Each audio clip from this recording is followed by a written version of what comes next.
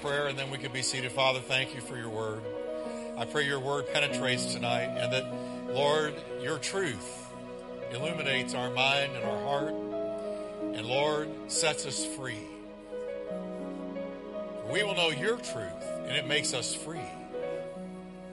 Lord, thank you for your word that lives. And thank you, Lord, for ears to hear and eyes to see what the Lord is saying tonight to the church. In Jesus' name, amen. Amen. I want to welcome those who are watching online. I can't tell which camera's on. This one's on. Everybody turn around and say, hey there, good to have you. All right. You can be seated. Amen. Amen, amen. Now, the reason I'm teaching on this is because there's a lot of messages and teachings that are moving throughout the body of Christ, especially with the advent of social media. And there's all kinds of stuff out there. And my job or my calling as a pastor is to teach you the truth of God's word. All right? And if I see something out there that is harmful or dangerous to God's people, I'm going to address it. I'm supposed to. And I like doing it, to tell you the truth. All right? So tonight, I'm going to address something that's really out there in a big way. This teaching that a Christian can have a demon and you need to be delivered. You need to go through an exorcism, or you may need to, as a spirit-filled, blood-bought child of God. Now, I'm going to read Ephesians 6, 10 to 12. We all know this. But here's a warfare verse. My brethren, be strong in the Lord, the power of his might. Put on the whole armor of God that you may be able to stand against the wiles, schemes, trickeries of the devil. For we do not wrestle against flesh and blood, but against principalities, powers, rulers of the darkness of this age, and spiritual hosts of wickedness that are in the heavenly places. Now that's a fact. We're in a warfare with other beings. Okay? Now, so we're going to consider this question. Since we're in this warfare, can a Christian be indwelt by a demon? Ephesians 6 makes it very, very clear that Satan and his demons are waging war against the believer. If you're a believer in Jesus Christ, there's a target on you, and the devil's going to come after you and after me. That's all right.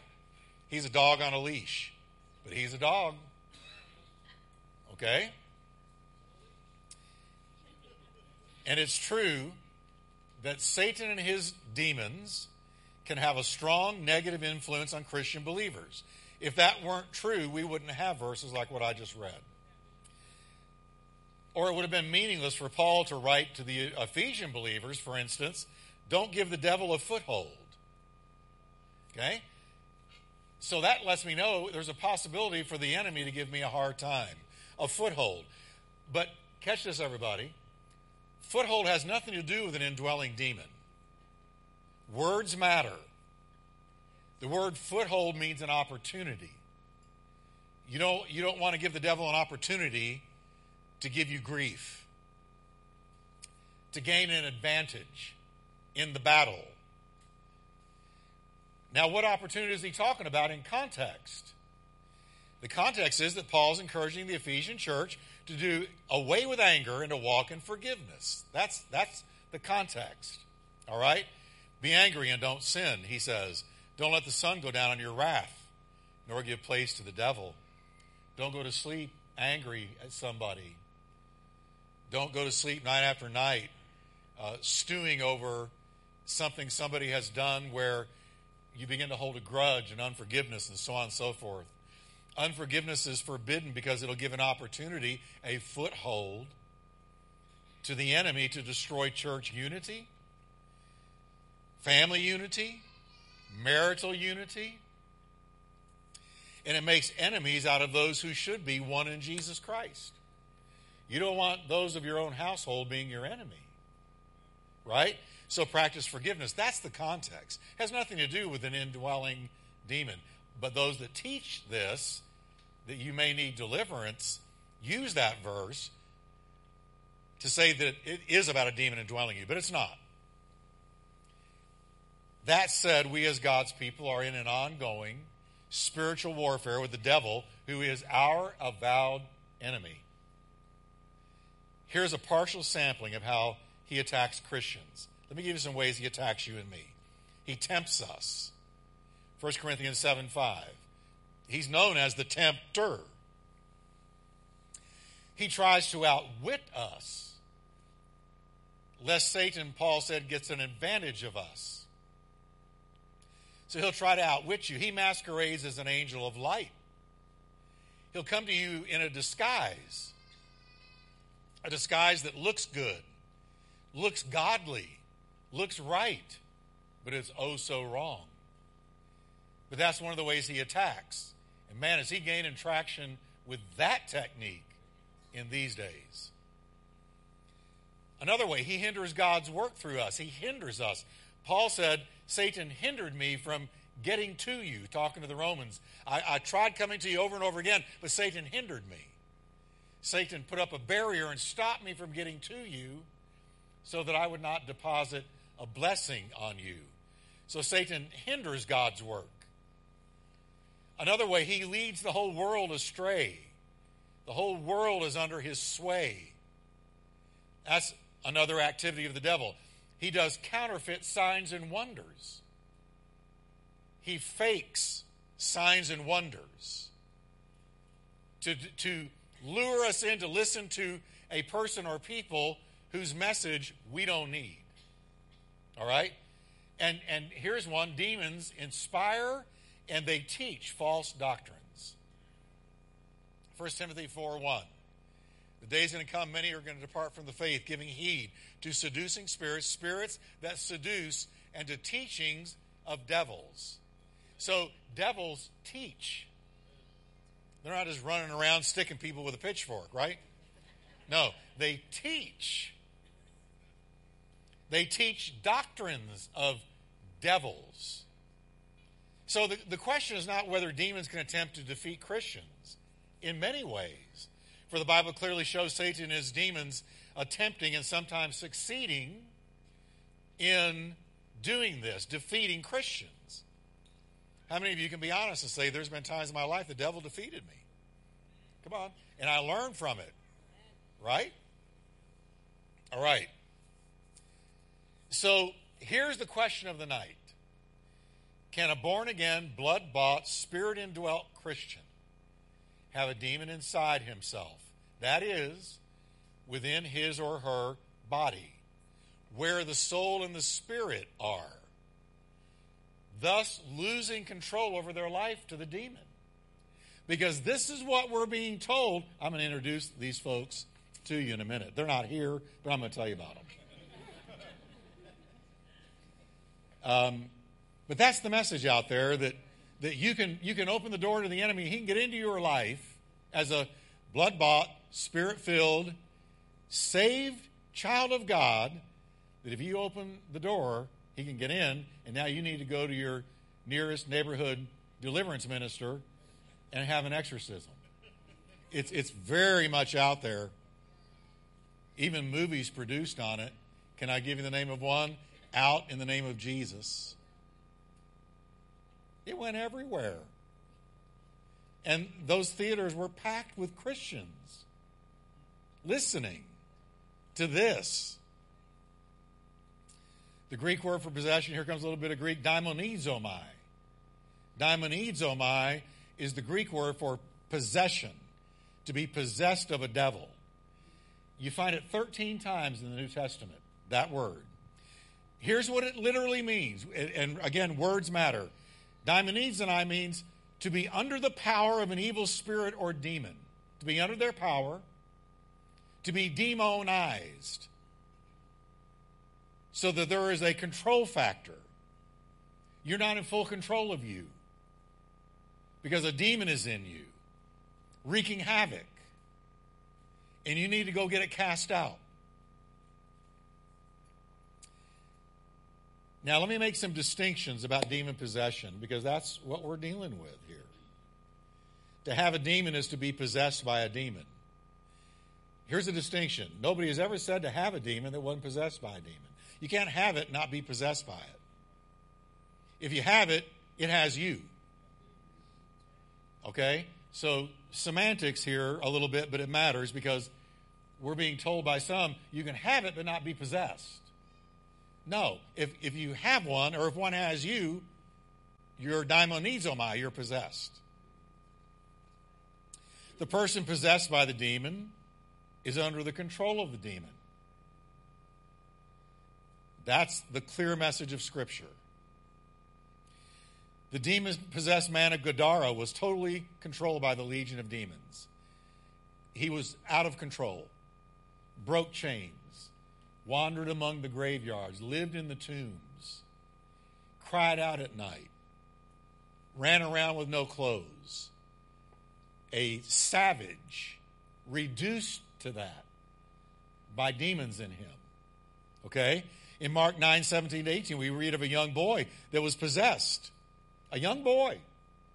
A father coming to Jesus for his young son said, "Teacher, I brought my son so you could heal him because he is daimonizomai. He is possessed by an evil spirit that won't let him talk." And whenever the spirit, look at the control factor, seizes him, look what happens. It throws him violently to the ground. Then he foams at the mouth and grinds his teeth and becomes rigid. Another man came to Christ and said, "The demon throws my son into the fire and into the water to burn him alive or drown him." So again, you've got a control factor. So when you got to be careful what you say, because if you're saying if a Christian can have a demon, then there's a control factor. You're being driven by a demon, not the Holy Ghost, if this teaching be true. Now, here's a key point.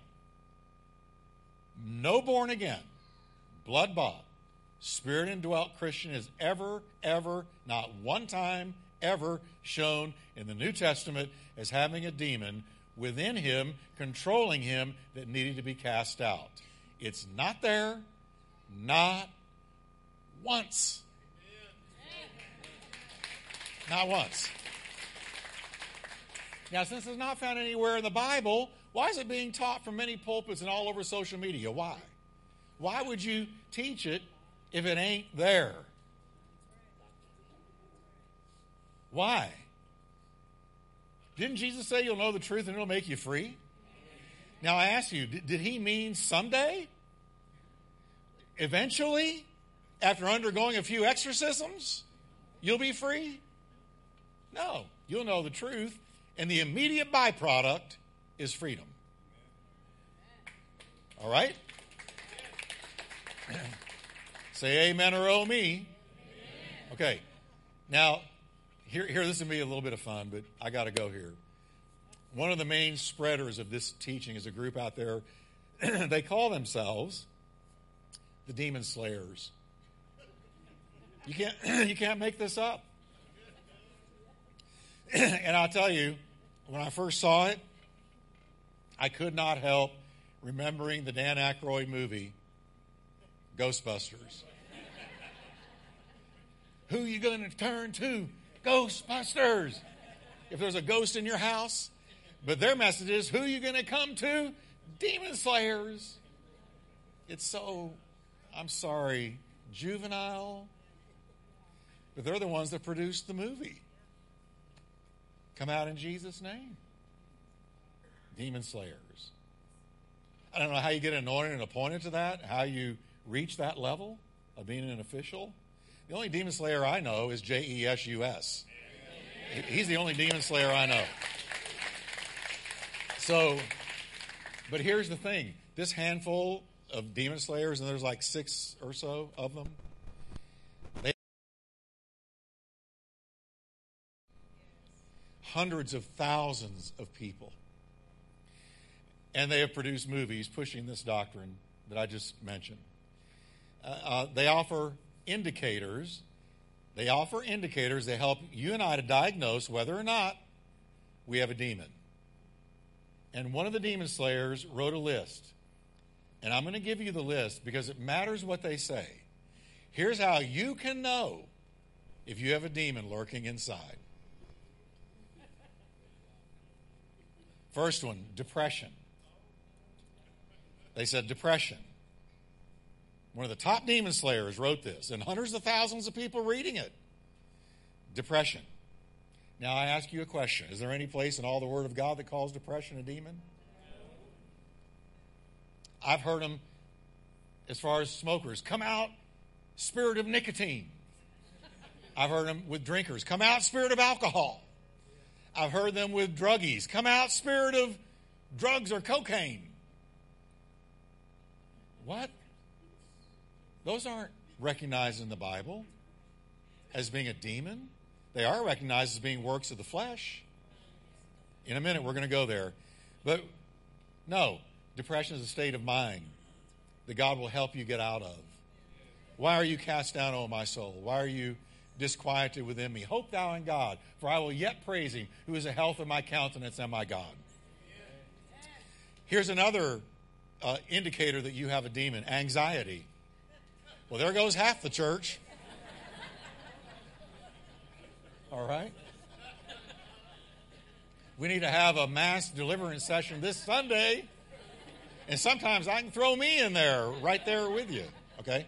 But no, there's not one single verse in all the Bible that calls anxiety a demon. Why are we teaching that then? Who told you that? Where'd you get that? No, anxiety is a state of mind. God's answer, be anxious for nothing. But in everything by prayer and supplication with thanksgiving, let your requests be made known to God. You know the rest. And the peace of God, which passes all understanding, will guard over your hearts and minds. Guard from what? Anxiety. Here's another one. They said rejection. That's his spirit. A demon. It's never identified as a demon. It's an emotion. God's answer, when my father and my mother forsake me, the Lord will take me up. And rejection is an emotion. And you take that emotion to God, and he will comfort you. But these are indicators, we are told, by the demon slayers and this teaching that there is a spirit lurking in us. Unforgiveness, that's a spirit, in case you didn't know. It's not a demon, it's a decision to stay in unforgiveness. It's a decision to hold a grudge. God's answer, be kind to one another, tenderhearted, forgiving one another. Some others, disappointment, loneliness, misery, self-destruction. These are all indicators, we are told, hundreds of thousands of people reading this stuff, that you have something lurking inside that needs to come out. One of them, I heard it with my own ears, and I saw it on YouTube with my own eyes, said, I go about every 3 months to get cleaned out. Really?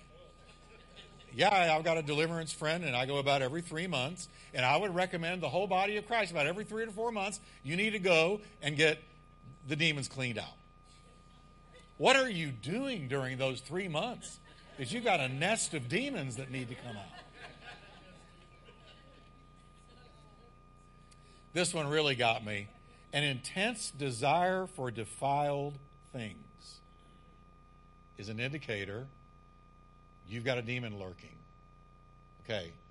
The demon slayer writes these words, quote, demons eat a defiled diet. I didn't know that. Is that in 3 Corinthians chapter 30? I didn't know that. I didn't know demons ate anything. They eat a defiled diet. It's natural for them to crave what is unholy and impure. So they write, I'm quoting now, if you struggle with things like weed, alcohol, drugs, or lustful thoughts, it might be an indicator something inside is causing you to crave that. Well, yeah. Something inside is causing you to crave those things. But it's called flesh.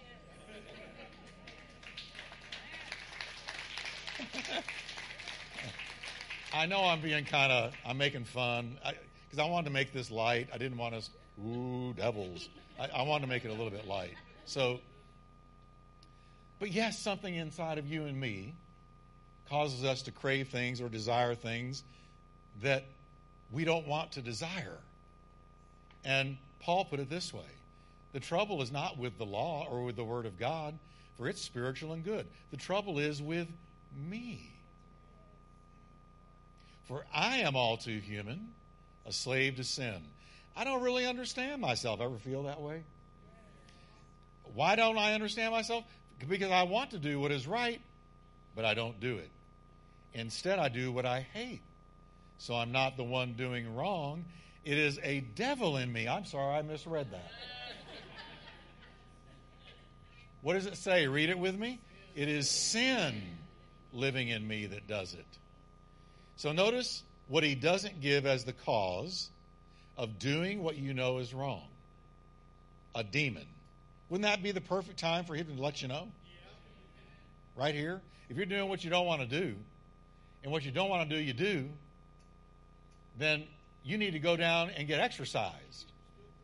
In perfect place. But the Holy Ghost doesn't attribute our problem to a demon inside. He says sin working through your flesh is the problem.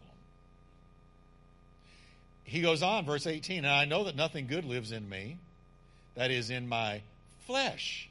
I want to do what's right, but I can't. I want to do what is good, but I don't. I don't want to do what is wrong, but I do it anyway.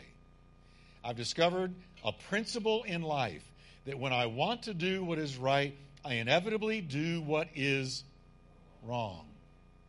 I love God's law with all my heart, or with my born-again man, the new man in me. I love the Word of God. I love the will of God.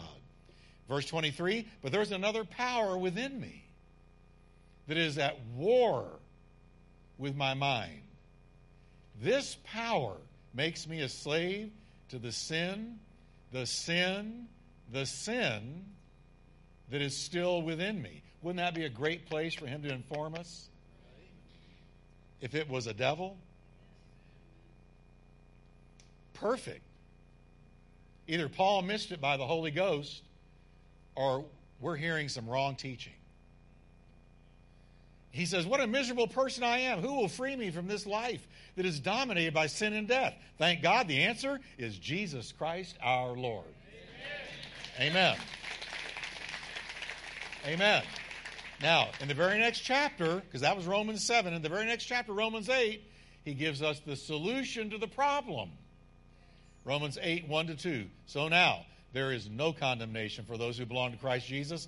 And because you belong to him, the power of the life-giving Spirit that has freed you, or has freed you, let me read this slow. The power of the life-giving Spirit has, past tense, freed you from the power of sin that leads to death. Not just from the guilt of sin, but from the power of sin. 5-6 verses 5-6, Romans 8.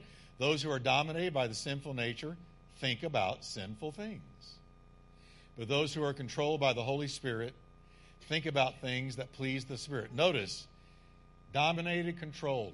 The issue is, one of two things is going to control every child of God. Your flesh or the Holy Spirit. Be being filled with the Holy Spirit. That means controlled by. Every believer is called to be controlled by, led by, directed by the Spirit of God. Those who are controlled by the Holy Spirit, they're going to think about things that please the Spirit and that please the Lord by default. So letting your sinful nature control your mind leads to death. But letting the Spirit control your thought life leads to life and peace. Are you tracking with me? So nowhere in this incredible dissertation on what God has done for every believer, nowhere are we told that our problem as believers is an indwelling demon. We are told that until we go to heaven, we're going to deal with that old flesh. Yep, you're going to deal with that old flesh. How many of you can say, my flesh rose up today? I had to deal with it.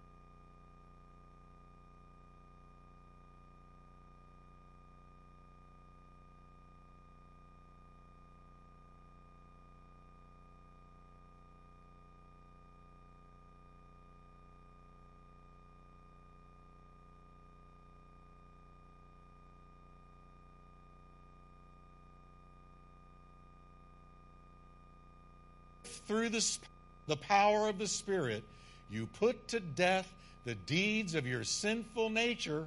How do I do it? By the power of the Spirit living in me.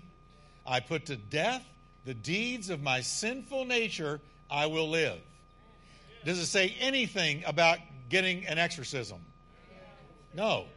It says I got to learn to walk in the Holy Ghost. I got to learn to walk in the Spirit. I got to learn to get up every day and get in the Word of God. I've got to learn to get up every day and follow the dictates of the Holy Spirit. Because as I get up every day and yield my life to the Lord and walk in the Spirit, I will not fulfill the lust of the flesh. Nothing about demons being cast out. So Christians have an incredible reason to be confident in the victory Jesus has secured for us over the devil. A couple more verses real quick, and then I'm going to take a couple of questions, and I do believe I'll have a few. But here we go.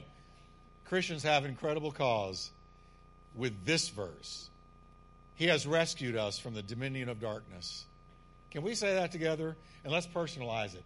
He has rescued me from the dominion of darkness and brought me into the kingdom of the Son he loves. He has rescued me from what? Dominion. That means control. The control of darkness. He has rescued, past tense, and brought me into another kingdom. The kingdom of the Son of his love. Through Jesus' death, burial, and resurrection, we've been rescued from Satan's control. That's past tense. It's done. Notice it says he has rescued us from the devil's dominion. He has rescued. He has brought us into a brand new kingdom with a new king, new power, new life, new beginning, new hope. When Jesus called Paul to the ministry, he described his future ministry this way. Jesus said to Saul, I will rescue you from your own people and from the Gentiles. I'm sending you to them, the Gentiles, that's us, to open their eyes and turn them, read it with me everybody, from darkness to light and from the power of Satan to God. So the minute you're saved, you are turned from darkness to light, and you are delivered from the power of Satan to the power of God. Amen. I close with one more verse. 1 John 5:18. We know that anyone born of God does not sin. That means does not live in sin as they did before their salvation. They don't practice sin without conviction. That's what it's saying. But he who was born of God, he, that's capital H, talking about Jesus now, he who was born or begotten of God, talking about Jesus, keeps us. And the evil one does not touch us. The word touch here is the Greek word aptomai, and it means to fasten to. So the devil can't fasten himself to a genuine, blood-bought, born-again, spirit-indwelt child of God. He can't fasten himself to you and to me. When you're walking around spirit-filled to the devil, you got kryptonite. Okay? So this whole movement encouraging Christians to get demons cast out of them, It's built on bad teaching. Now, you can disagree with me. That's fine. You're still saved. I'm still saved. But if you come and say, would you cast the devil out of me? I'm going to say, no, I'm going to teach you what the Bible says God already did for you through Jesus Christ. Amen? I am right under a fan, and I need to get out from under it. Questions? Is there any water for me? I can grab a water, please? Thank you, J.D. Does anybody have a question based on this? Oh, let's start over there. Dwayne? No. Start that way, and we'll go this way. Hello. Hello. How do I ask this? Thank you. My sister, years ago, when she was in high school, she played with the Ouija board. Yep. And she got hooked where she was playing with it by herself. Yep. And ever since then, she claims, she may be watching, she claims to have something evil. And it has followed her throughout these years. She's never said that it's possessed her, but it's everywhere she goes. And I think it has even affected, like, her kids and anyone that has lived with her in her home. So, I mean, she hasn't said she's possessed, and she goes to church. She said she's a believer. Do you believe she's a believer? Well, yeah. Because you can go to church. Yeah, I mean, she and I have discussed Scripture. Does she live a Christian life? Not her whole life. Well, not her whole life. But, yeah. Okay, let's suppose she really is. I don't want to make her mad if she's watching. But let's suppose she is a believer. Would this thing still be following her? Would it still be attached to her? No, because he can't attach. Mm-hmm. Okay? We can be harassed.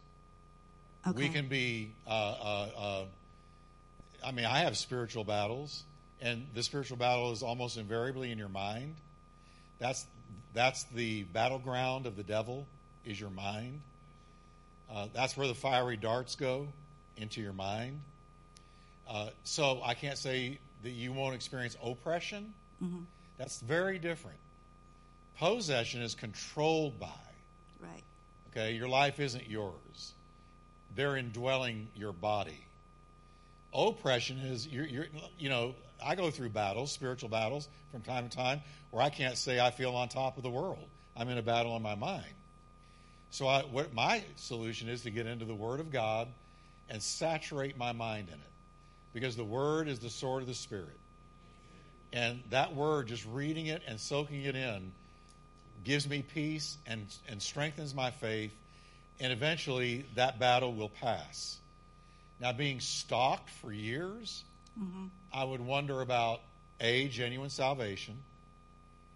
B, how much is she spending time in the Word of God, standing on the promises of God, and has she taken it to God in prayer as a committed Christian and asked God to deal with it?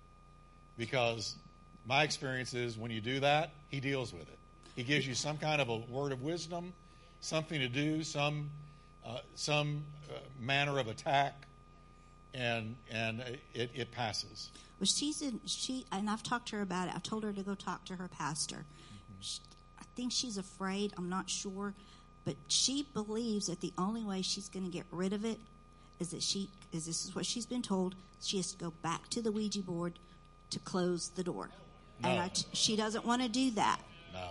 So, yeah, I've told her to go talk to her pastor. That's like getting out of a burning fire, a house on fire, and your clothes are on fire, and somebody says, if you want to get healed of these burns, you need to go back in.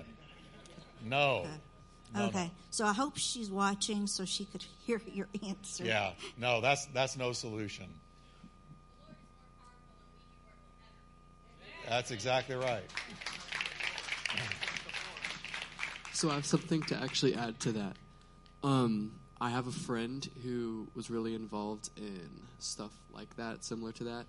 the only movies that he would ever watch would be horror movies, and that led to him having sleep paralysis, hearing noises in his house at night, and having him insecure about where he is in his house, and just genuine fear of what's going on. And I was talking to him, and he said he started to believe. And once he fully committed himself and he truly surrendered his entire heart to God, every night he went to bed, he never went to sleep paralysis. He never had any spirits lurking around, because he said all that he was feeling was the Holy Spirit. And that really surprised me, because I've known this guy since I was like 9 years old, and to hear that he was saved was amazing. And he's completely changed. Like, he's cut music out of his life, secular music. He used to really be into Billie Eilish. He doesn't listen to her anymore. He actually had a vinyl of Billie Eilish. It was a record. And he burnt it because he wanted to separate everything that was holding him back from... So see, when he gave his heart to Christ, the devil and the Holy Ghost can't live in the same house in here. So that's a great testimony. Thank you. And let me get here. We want questions. Go ahead. Pastor, as we're speaking about demonic possession, can you explain a little bit about the unclean spirit that I guess was cast out, and then he wandered, and then 7 more came back? How does that work? Well, okay, if you take that in context, when Jesus said this is the way an evil spirit does, if he's kicked out of the house, he wanders, and he comes back and finds the house swept and clean and brings 7 more with him. If you track that carefully in context, he's talking about Israel, and Jesus came and cleaned the house. Okay? And he said, but when I'm gone, when I leave, it's going to be worse than before I came. And that's why when he was carrying his cross up the hill and all the women of Jerusalem were weeping for him, he said, don't weep for me. Weep for yourselves and your children and your children's children, because if they've done this in the green tree, in other words, when I'm here, if they've acted this way with me here, God, what will they do when it's dry? So in context, you'll find that. Okay? Someone else. Getting back to Paul, now before Paul got saved and he was doing all that killing, was he demon-possessed then, before he got saved? I don't know. I don't know, because the Bible doesn't tell us. I certainly believe, I have to say, if he's killing Christians, torturing them, he testifies what he did. He ripped families apart from each other. He forced people to recant their Christian faith. He did horrible things. Now, he certainly wasn't led by the Spirit of God. Was he demonized? I wouldn't be surprised if he wasn't. But the Bible doesn't say. So the rule of thumb is, if the Bible is silent on something, you don't add to it. Silence is golden. If the Bible is silent, I'm silent. So we can conjecture, but that's the best we can do. Okay? Anyone else? All right. Dwayne. Okay, over here. Well, I agree with you 100%, okay, what you're teaching. I have known people in the past, and just let me know if this is true, what they tend to do is they deify Satan and raise him to a higher level than the power of Christ to deliver them. Is that usually the case? And I felt that there was a possibility these people were not saved when they, needed deliverance and all this. And it's like a line there, and I don't know. I actually heard one person, a voice come out of them that was not their voice. Yeah. And so, but I think when people deify Satan, give him much greater power, doesn't that tend to give Satan more control in their lives? Remember, Satan deals with us mainly by lying. If he can't lie to you, he can't get by with much. And I'm real careful to not give the devil more credit than he's due. A lot of the time we say, well, the devil did this, the devil did that. And I look at it and I go, I'm not going to say the devil did that. Amen. We do the same thing with the Holy Spirit. Some things are attributed to the Holy Spirit. I don't believe for a minute we're the Holy Spirit. And so it goes both ways. But I think some people are, like if you went back to the Middle Ages, oh my, they had terrible superstitions. They believed if you sneeze, this is where Gesundheit came from, or God bless you when somebody sneezes. They believed when they sneezed that their soul came out. And they opened themselves up. Or that when they sneezed, a demon got in. They believed this. So they got into the habit of, God bless you, God bless you, God be with you, sort of speak a blessing over the curse. So if you're walking around with these weird belief systems, all the time you're thinking the devil's doing something he's not. And that way, yeah, he can move in and torture you or torment you or harass you with things. But again, we must live in the Word, because the Word will tell you what he does and what he doesn't do. And so I think, yeah, if you over-promote the devil, everything's the devil. There's a devil behind every bush. And so, yeah. Yes, sir. I have a question about yes. like. Okay. Do I stand? No, you're good. Okay. I have a question about the possession part. When it comes to someone being possessed, is there like a way for like them to be possessed one moment and not be possessed another moment? Like not like they can still have the demon in you, but one moment they're okay, and the next moment they go crazy. If they're lost and there is a demon operating in their life, we have the story of the little boy. He wasn't being thrown in the fire all the time, but it says when it seizes him. So there were moments or seasons when it seized him. Other times it was dormant. So, yeah, you're not always walking around necessarily. I've seen some people, they seem to always be demonized. But others, at the right moment, there was this manifestation. But again, they were lost, and they were not in charge of their lives. I'll tell you, I've ministered a long time. I've only had a handful of experiences where I know I was looking at the devil in somebody, and I bound that devil in Jesus' name and cast it out. And I've been ministering a long time. I can count them almost on one hand where I know it was a demon, an actual hellacious, straight from the pit demon looking at me through their eyes, and I had to take authority. But it was rare. However, I've known of a lot of people that definitely had demonic activity that would manifest from time to time, and they needed to get saved. Amen? All right, let me get over here. Over here. We'll take a couple more. Yep. And in the middle right here. Yes, ma'am. Okay. I think I can speak from experience with this. When I first got saved, I was coming out of a life of abuse as a child, drugs, just about every drug. I probably made a few up, But when I got saved, it wasn't pretty. There was a battle going on for a long time.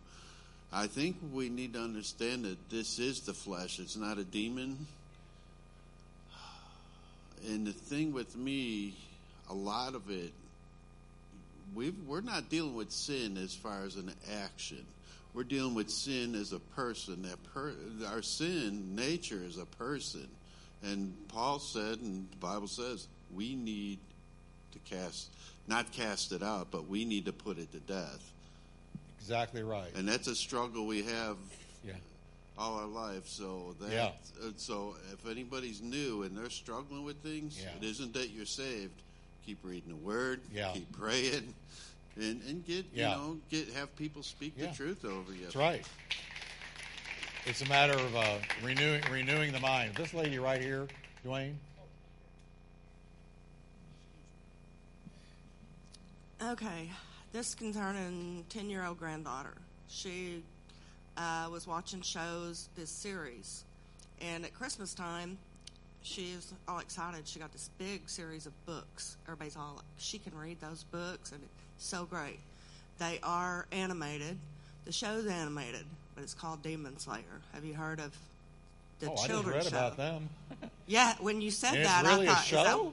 It's a kid's show. Okay, of course. So, yeah. They lived with me up until a year ago. They're living with their father now, and we don't have the greatest relationship, which I'm working on. But what is your advice for me to give her to not say, oh, your books are horrible, you shouldn't read that? But it's basically probably the same thing if that's the name of the show. She's 10? She's 10. Oh. Our brother's 8. And Well, they're both if into a child is 10, then the parents ought to have the authority and right to say, this is not what you're reading. And if they don't, then you're going to have to pray for the child. Yeah. Okay. All right, questions. Any questions? Okay, right over here.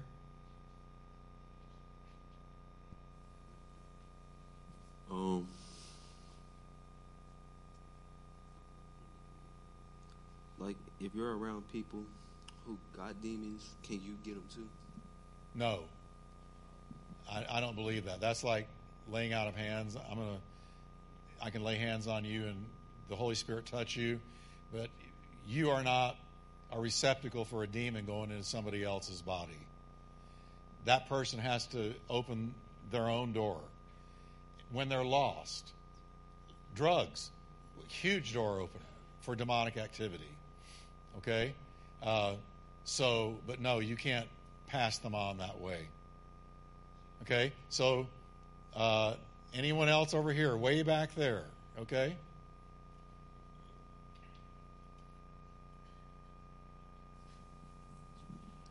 Hi. So I have heard a couple of testimonies, and when I went on a mission trip to Africa, so I've heard different testimonies from around the country and the world about people that are coming out of the occult. Mm-hmm. And the key thing that they say is, even if you're a Christian, if you give them a gateway, they have power over you. And the example is the Ouija board, or songs, because somebody was talking about secular music, books. And so the key thing that you keep saying is if you're spirit filled. But if you have a Christian that is with one foot in the world and one foot in the church or in Christianity, does the devil not have power over that? If that person is truly born again, and here we're dealing with semantics again, but to me, if the Spirit of God indwells you, then you can be oppressed, you can be harassed by the enemy, but you will not be indwelt by a demon if the Spirit of God is dwelling in you. There's not one instance, not one, in all the Word of God showing any such thing. Can your mind come under oppression if you're messing around with things in the world as a child of God? Yes. And as I preached on Sunday, God is going to chasten you. You are going to be chastened by God. He will chasten you as his child. But you will not need to run down to the nearest deliverance minister and have a demon cast out. You repent, and when you repent, you're forgiven, and the enemy's power is broken. It, really and truly. Question is going to be if you're truly, truly committed and you're truly saved. If you're truly born again. And that's a big question, because I think... And then I guess the other question, or the semantic, is oppression or possession. Because clinically, when you're talking about depression, medically depression, that is what you said is the battlefield is in the mind. Mm-hmm. And so a lot of people that suffer from anxiety, depression, suicidal thoughts, it's what is being said and heard in their mind. Sure. So that's not necessarily that's possession. Not possession. You're saying is oppression. No, that's oppression. That's the desperate need to have your mind renewed. That's why I'm such a believer in the power of God's Word. Romans 12:1, be not conformed to this world, but be transformed. How? The renewing of your mind. So much of the battles, when I was first saved, I came out of a horrible past. And I had all kinds of entanglements and hang-ups and issues. But I found that the key was not demons coming out, but it was Jeff Wickwire spending countless hours in the Word of God, soaking in the Word. And all those things began to vaporize and dissipate and lose their strength. And I got freer and freer in my thinking. But there was no demons dwelling in me once I was saved and the Spirit of God came to dwell inside of me. You can't. But can you be oppressed? Yes. But the key is that renewing of the mind. You're getting rid of stinking thinking. You are erasing old ways of thinking and replacing it with new ways of thinking. And that is why Paul makes that clarion call in Romans 12:1 and 2. That's the job of every believer. You renew your mind every day.